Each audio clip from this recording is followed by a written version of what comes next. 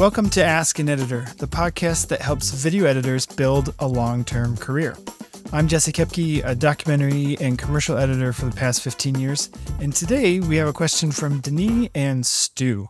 Both Denis and Stu asked a similar question: am I charging enough per video based on my work? This question is particularly important for freelancers since we set our own rates. But if we are setting our own rates, have we set them high enough? The quick answer is you probably need to charge more. Just off the bat, most freelancers don't charge enough. The good news is we can actually find a precise number of what you need to charge just with a couple numbers and a little bit of math. So grab a pen and a scrap of paper and let's just write down a couple things real quick. So the first number you need is your monthly expenses. How much does it cost for you to live each month? So that includes personal expenses like groceries, clothes, gas, housing, that kind of stuff. It should also include work expenses. So if you are paying for editing software or online storage, or if you have a website or, professional email, any kind of work-related expense should also be rolled into that. So we want to write down the number of what it costs every month for you to live and work. The second number you need is your available work hours. So how many hours in a week can you work? So let's say you can work 40 hours a week. There's 4 weeks in a month, so you have 160 hours available in a month to work if you do this full time. So whatever that number is, write that one down as well. So now comes the math. We're just going to do a quick little division. So we want to divide your monthly expenses by the hours you can work in a month. So for example, let's say your monthly expenses are $1,000 and you can work 40 hours a week. Remember, 40 hours a week times 4 equals 160 hours a month. So $1,000 in expenses a month divided by 160 work hours equals $6.25 per hour. And again, this is in dollars, but convert it to whatever currency you happen to be in. So that's the effective hourly rate that we have to make in order to cover our expenses. So whatever you charge must at least be $6.25 an hour to cover your expenses. If you charge per video, then you can look at how many hours it takes to complete each video. So let's say you charge $50 per video and it takes you 5 hours. 50 divided by 5 would equal $10 an hour. So if in that scenario you need $6.25 to survive, then you're doing great. You're over your survival rate. Once you know you are covering your monthly expenses, I would recommend adding at least 15%.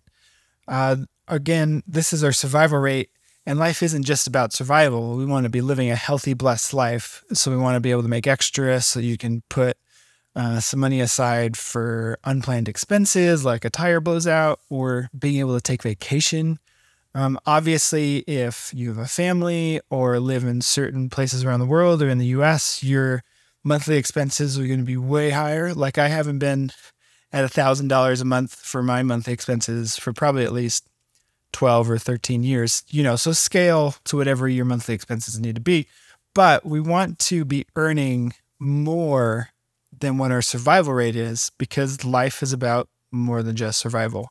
One bonus about charging a flat rate per video means that you can focus on making your process faster.